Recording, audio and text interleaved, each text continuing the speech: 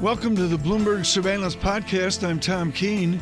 Daily, we bring you insight from the best in economics, finance, investment, and international relations. Find Bloomberg Surveillance on Apple Podcasts, SoundCloud, Bloomberg.com, and of course, on the Bloomberg.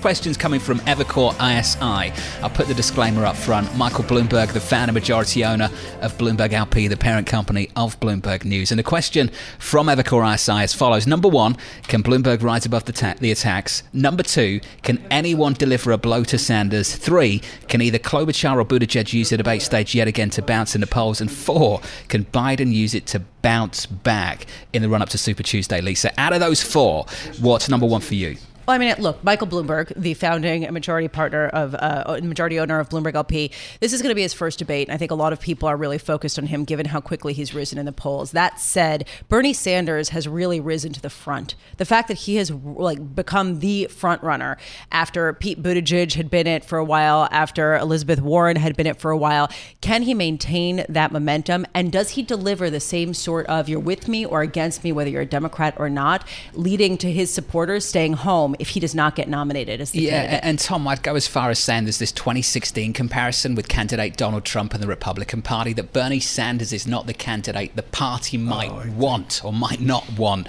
but it could be the candidate they end up with. I think they will go in the booth and choose, and that's what happens. We saw that in New Hampshire with a vengeance. Chuck Gabriel with us. He's with Capital Alpha from Minneapolis today, but always focused on Washington as well. Chuck, what's going to be the prism of the Washington you know so well as they look at this debate in Nevada? How will Republicans and Democrats on the Hill, the senators, the members of the House, how will they observe this debate?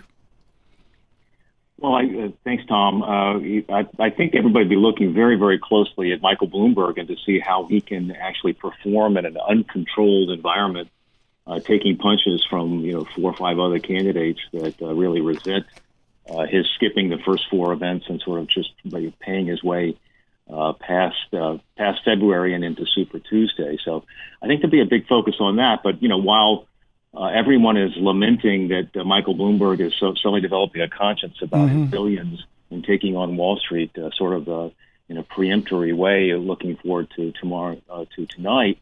I think the bigger story, of course, is that Bernie Sanders is the beneficiary of all of this, and I think there is a sort of that's the second dynamic that will really be in evidence behind all of the Bloomberg hysteria tonight, and that is the Stop Bernie movement. You have in the back of your wonderful research note the paragraph on the new Wall Street policies, not only of Mayor Bloomberg, but of the others as well. Can you win coast to coast on an anti-Wall Street theme? I don't believe so for a minute. I really don't. There has been no hue and cry among the Democratic candidates outside of Liz Warren, who's really, uniquely burdened on this, having led the TARP Commission. There isn't in Congress. We actually had a bipartisan bill to take back a little bit of the Dodd-Frank Act just a couple of years ago.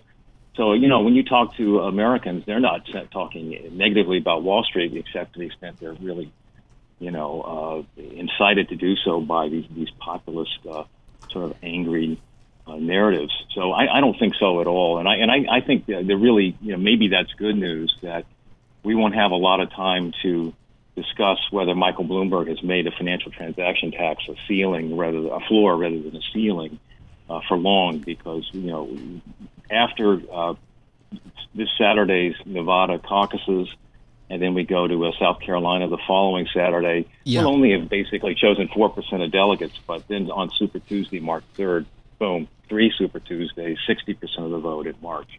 It's happening very quickly, Chuck, so let's talk about electability. Michael Bloomberg, Mr. Bloomberg, arguably has the opposite problem that Senator Sanders had, at least in terms of perception. There are people who believe Mr. Bloomberg would struggle to get the nomination ultimately, but ultimately he would do better in the general. The opposite applying to Senator Sanders in the minds of many.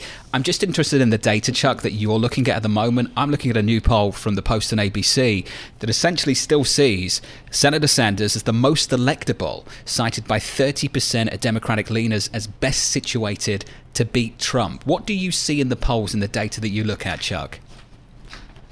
Well, I do think that, Sanders has a very, very loyal base of support. And there's not a single state where he doesn't have 15, 20, 25%. And one of the reasons the Democrats are in this situation is they changed the rules, their primary rules, to basically front load more of the primaries and create this 15% proportional vote that, a candidate can't get any delegates unless they get at least 15% in a congressional district or a state. So ironically, you're going to have a very congested field.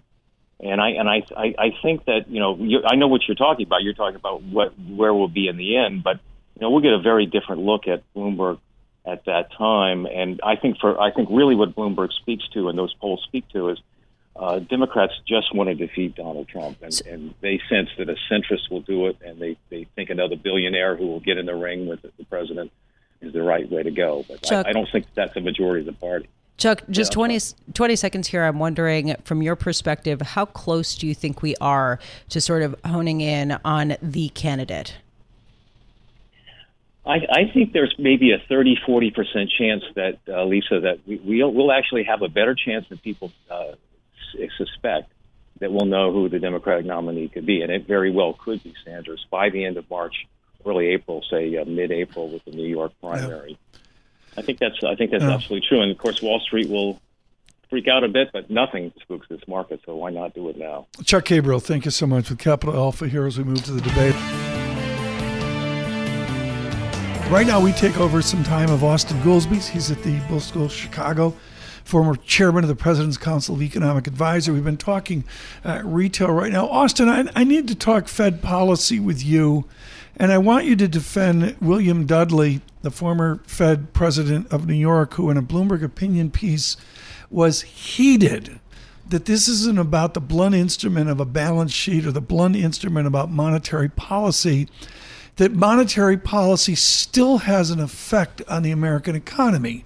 If they cut rates once, or dare say twice from here, what does that do to our listeners? Well, you got a lot of listeners, so it probably does different things to different ones of them.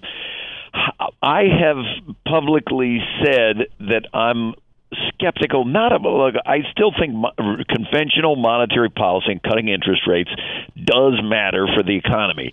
It's just that right now it matters less than it basically has ever mattered because several of the normal channels are not working.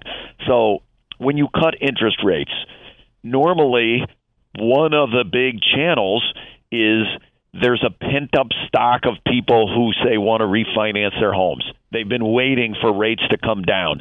And then when you cut the rates, you get a whole bunch of these people who have been sitting on the sidelines.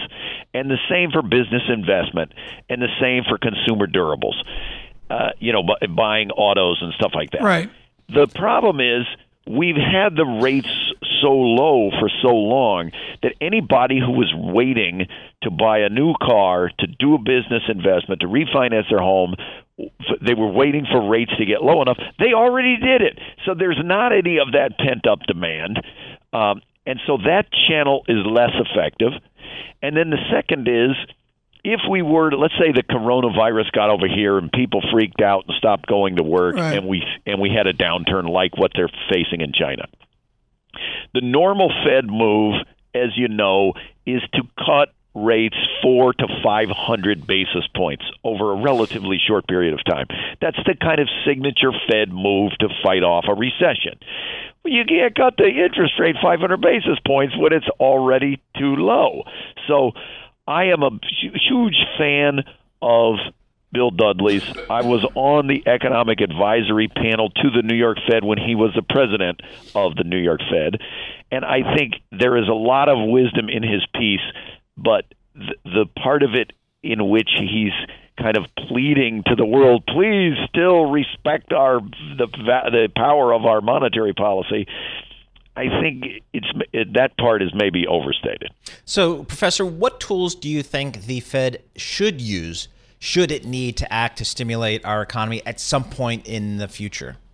Well, look, they should use the conventional monetary channel.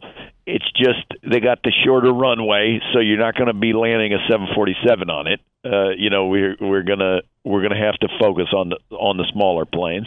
And I continue to think that the unconventional monetary policies, like forward guidance, like QE, like a series of things, are modestly effective, but they should certainly be in the toolkit.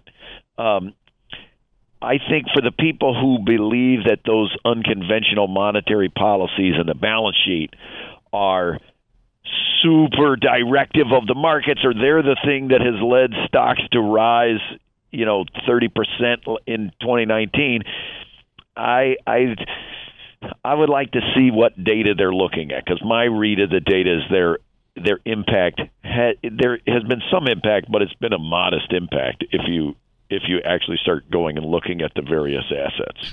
So as we take a look at today's economy, it has been clear for some time that it has been driven in very, very large part by the consumer. How confident are you in the U.S. consumer today?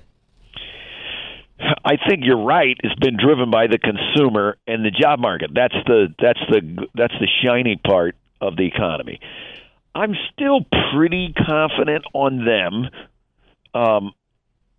Though the only thing is, anything that destroys consumer confidence puts our recovery at risk. That part is clear. And I will say two things that historically can wreck consumer confidence in fast order are, A, massive political dysfunction and meltdown in Washington, and did I say one or A? I think I said A. B, natural disasters or infectious disease. For sure, if we got the coronavirus spreading in the U.S., I think it's hard to fathom that would not freak out consumer confidence in a short basis. Short of an epidemic becoming a pandemic, there's $1 trillion deficit. Are you oblivious? I mean, come on. You had to sit there and explain CBO to presidents and that. I'm looking at a $1.3 trillion run rate to begin with off a plugged-in GDP number that's maybe it works, maybe it doesn't. Is Austan Goolsbee telling me that Senator Dirksen's $1 billion here, $1 billion there, $1 trillion here, $1 trillion there doesn't matter? It does matter. The part that's disturbing is not the $1 trillion. What is it? The part that's disturbing is the $1 trillion in a boom. Because if then there weren't a boom, it's going to be $2 trillion plus. Well, no, wait. This is important. I don't mean to interrupt you, but I'm going to go all John Taylor on you and automatic stabilizers. If you modeled in an NBER recession, what would a $1.3 trillion deficit become? Double it? Yeah, probably double it. It depends on how deep the recession is. So we saw the deficit exploded to record levels in the first 1 to 2 years of the Obama administration because it was the deepest recession. Well, you had a small slowdown. Yeah, it wasn't and the Cubs. Then, as the economy comes back, the deficit gets cut in half. What we have basically never had in the United States economic history is a circumstance where we're growing and the unemployment rate is below 4%, but the deficit is exploding. Yeah. So I think it easily could be above $2 trillion in the event of a recession. And my thing about deficits is it's not that it's going to be a Greece-style fiscal crisis that drives the U.S. interest rate through the roof. The problem of the debt and the deficits is not that they drive up the interest rate, it's that you have to pay back the money. And so 10, 20, 30 years from now, our kids are going to be coming of age and need training. We're going to want to fund Social Security and scientific research and every other thing that the government does, and we're going to just have a bigger and bigger share of our budget is being spent on interest on the debt that we're doing right now. That's the problem. That's the problem. What is, if I'm a bull on deficits and national debt, what's my argument for saying it doesn't really matter? Well, it depends what it is. The debt capacity, let's call it, of the U.S. government is vastly in excess of where the debt is now. So it doesn't matter for interest rates in the United States that we are doing this. And there is, as you know, I've been a public opponent and been blasted by the MMT people. There is one aspect that I have always said the MMT people are correct, which is by observed practice, you can spend trillions of dollars. You can increase the deficit by trillions of dollars without tanking the economy. We did it with the George W. Bush $2 trillion tax cut, unpaid for, then a $2 trillion war in Iraq, unpaid for, and then Trump, another $2 trillion tax cut, unpaid for. Those things did not blow up the interest rate. They didn't blow up the economy. But we do have to pay back that money with interest. That's my point. Austan, thank you so much. Very generous of you. Professor Goolsbee is at the University of Chicago. Let us begin a 3-hour conversation with a gentleman from Yale University. Stephen Roach invented Morgan Stanley economics. He literally brought the digital age to print economics a million years ago. He is holding court, giving out quality C's at Yale University. Steve, it's been too long. Wonderful to have you on. Nice to talk to you, Tom and John. In your book, The Next Asia, you have a great essay, China's Macro Imperatives. Right now, they have domestic imperatives. From where you sit, what is the to-do list for Beijing? Number 1, 2, and 3 is simply to control the virus. The economy will come later. The economy is strong, resilient, and changing, but it's being subjected to a powerful shock, and it's all hands on deck to deal with that. And as I said, the economy will come later. I mean, within this, and Steve, I've seen you with the pandas out in western China near Chengdu and all that. Up the Yangtze River, you've got Wuhan, where that Big Bend is. What's the thing the media, and for that matter, global Wall Street, get wrong about the resiliency of China to bounce back once they get through this virus? Well, in the midst of a crisis, Tom, whether it's in the depths of 08 or in other seemingly catastrophic developments like the Asian financial crisis of 97, 98, it seems like the world or your favorite economy is imploding. But these things have a way of passing. Right now, the evidence on infection rates and fatality rates remains worrisome. There's some second derivatives that are looking a little bit better, but the situation that you just alluded to in Japan is now increasingly problematic. And I would just note here that Japan, the third largest economy in the world, is probably back in recession again. I mean, they had a horrible print on fourth quarter GDP. The trade data released this morning point to spillovers into the first quarter of this year. So you're looking at 2 consecutive quarters of decline for a long recession-prone Japanese economy, who shot itself in the foot with another increase in their consumption tax. So, China is at a standstill. All the daily trackers of coal product consumption and traffic are flat post Lunar New Year, when they normally have bounced back dramatically.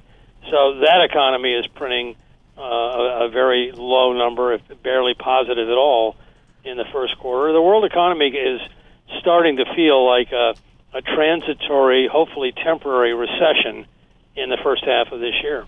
Professor, you did a fantastic interview with Barron's recently in the last couple of weeks, and I'd like to take the opportunity to point our audience to go and pick that up if they can. I'm just interested in exploring this further. Professor, it's not just Japan, of course, it's Germany as well. The economy's stagnating there. Just in terms of the dynamics that are shaking the global economy, just a little bit, relatively speaking, what is it you see that's transitory? What is temporary? Why will we come out of this the other side as the year grows older in better shape? The virus, we now call it COVID-19.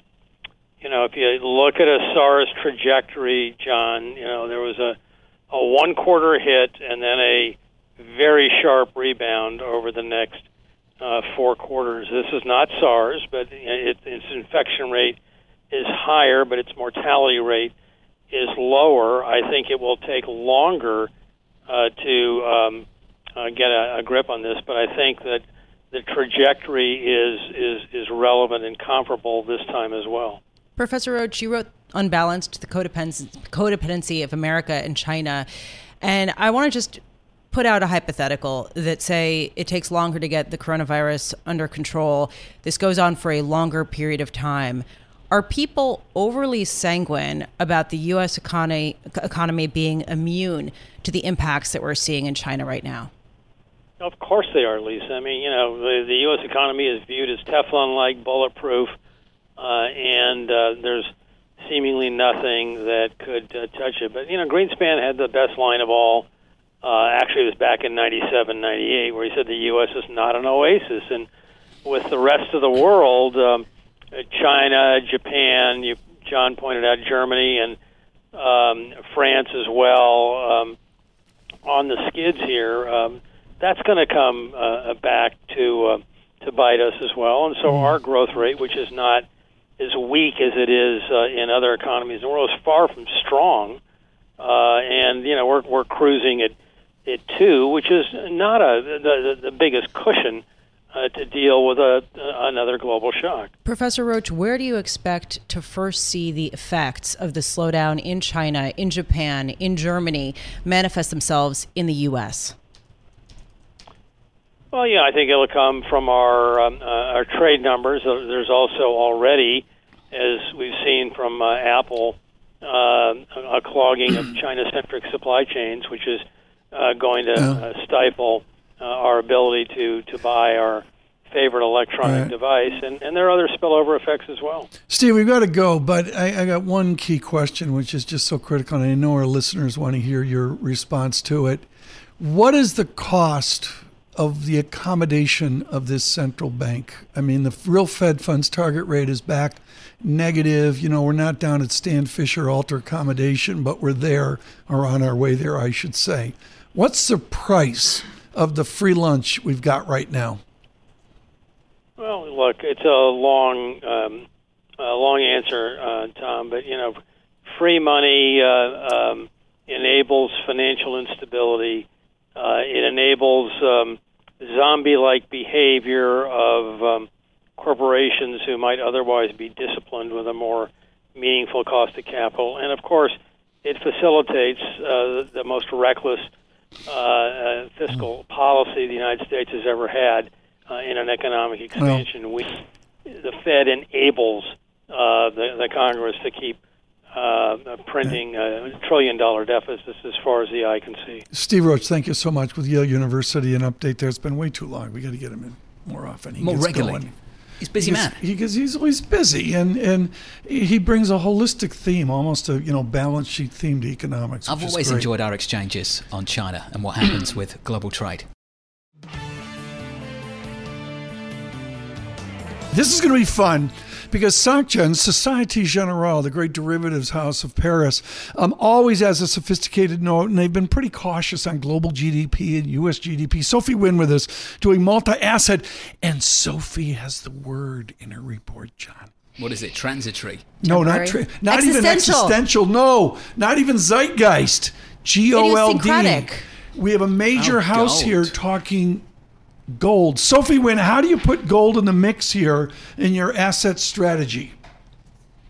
Good morning. So from an asset allocation standpoint, we think that at this point having a balanced portfolio makes sense, but having decent portfolio protection through treasuries and gold makes sense. So gold is really one of the best portfolio protection that you could have in your asset allocation. Well, I don't want to go to 10th of a decimal point, but give me a percentage in gold right here at 1,600. We don't have a target on it, but I guess that when you look at how gold and US dollar have decorrelated in recent weeks, it really allows you to understand that barbell portfolios at this point is really the trend for investors. Sophie, the risk mitigating characteristics of, say, gold becoming more attractive relative to, say, treasuries? We like both, but it's clear that having gold at this point where from a relative basis, if you look at gold versus copper and the link with the 10-year treasuries, it's clear that gold is really a way to protect portfolio in case of risk off, which is the case right now with this black swan scenario of the coronavirus, when everyone is talking about how expensive bonds are. So it feels like gold at this point is really the best candidate. Sophie, is it likely that gold will keep rallying in tandem with U.S. equities? It feels like in this environment where you have some uncertainties regarding how long this coronavirus is going to last, but also, as you mentioned, our mild recession scenario that we're having with these two quarters of negative GDP, it could be a way for investors to have at the same time equities and gold in their portfolio. Yeah, but what kind of equities? I mean, you do multi-asset strategy, which is salvaging my 401k, which is a 201k because I didn't buy Tesla when Faro bought it.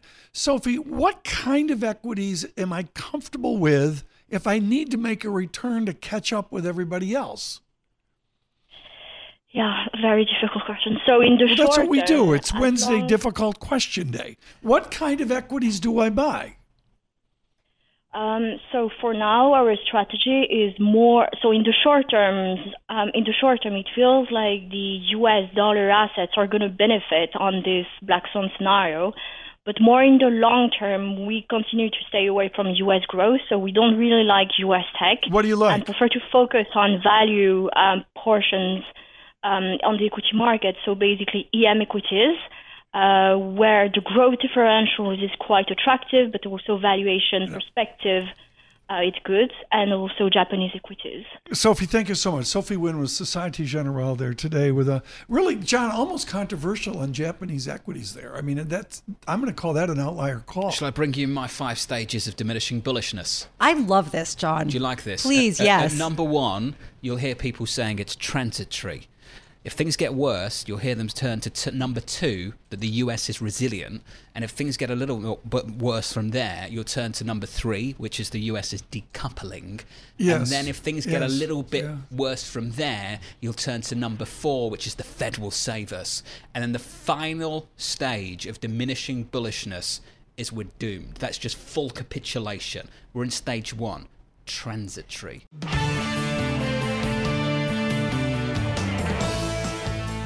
In the Wikipedia for Charles Schwab, there's a paragraph. It's 5, 6, 8 pages down under history, and it doesn't capture what happened in 1975. Some of us lived this, and it was absolutely extraordinary how an upstart out of San Francisco and their first branch in Sacramento, California, came out and revolutionized the investment business and revolutionized it step by step.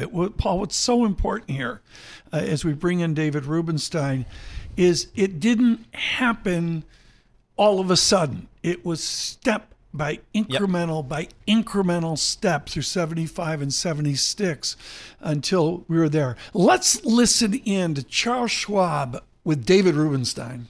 Do your children or grandchildren ever say, can you give me a stock tip or something because I got some money? We have a mutual fund, actually it's an index fund called the Schwab 1000. I use that all the time for my kids, the ETF portion of the thing.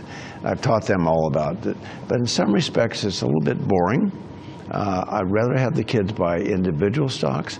So what I'm going to do coming up this spring, we're going to introduce fractionalization of stocks. So you can buy a small fraction of Facebook, small fraction of Netscape or Amazon. Amazon is a high price. In other words, Amazon, let's say it's trading for $1,300 a share. Some people can't afford $1,300 a share, so they could buy. How about $130? How about $13 worth?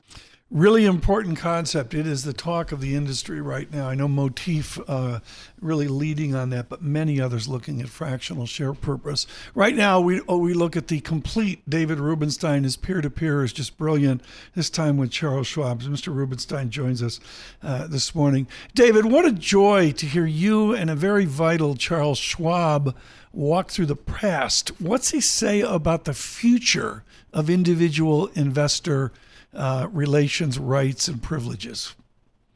Well, remember, he came from a very modest background and then revolutionized the industry, as you said. And for those who don't remember, the revolution was this. In the old days, before 74, 75, if you bought a stock, you paid a fixed commission, and everybody paid the same commission around the country.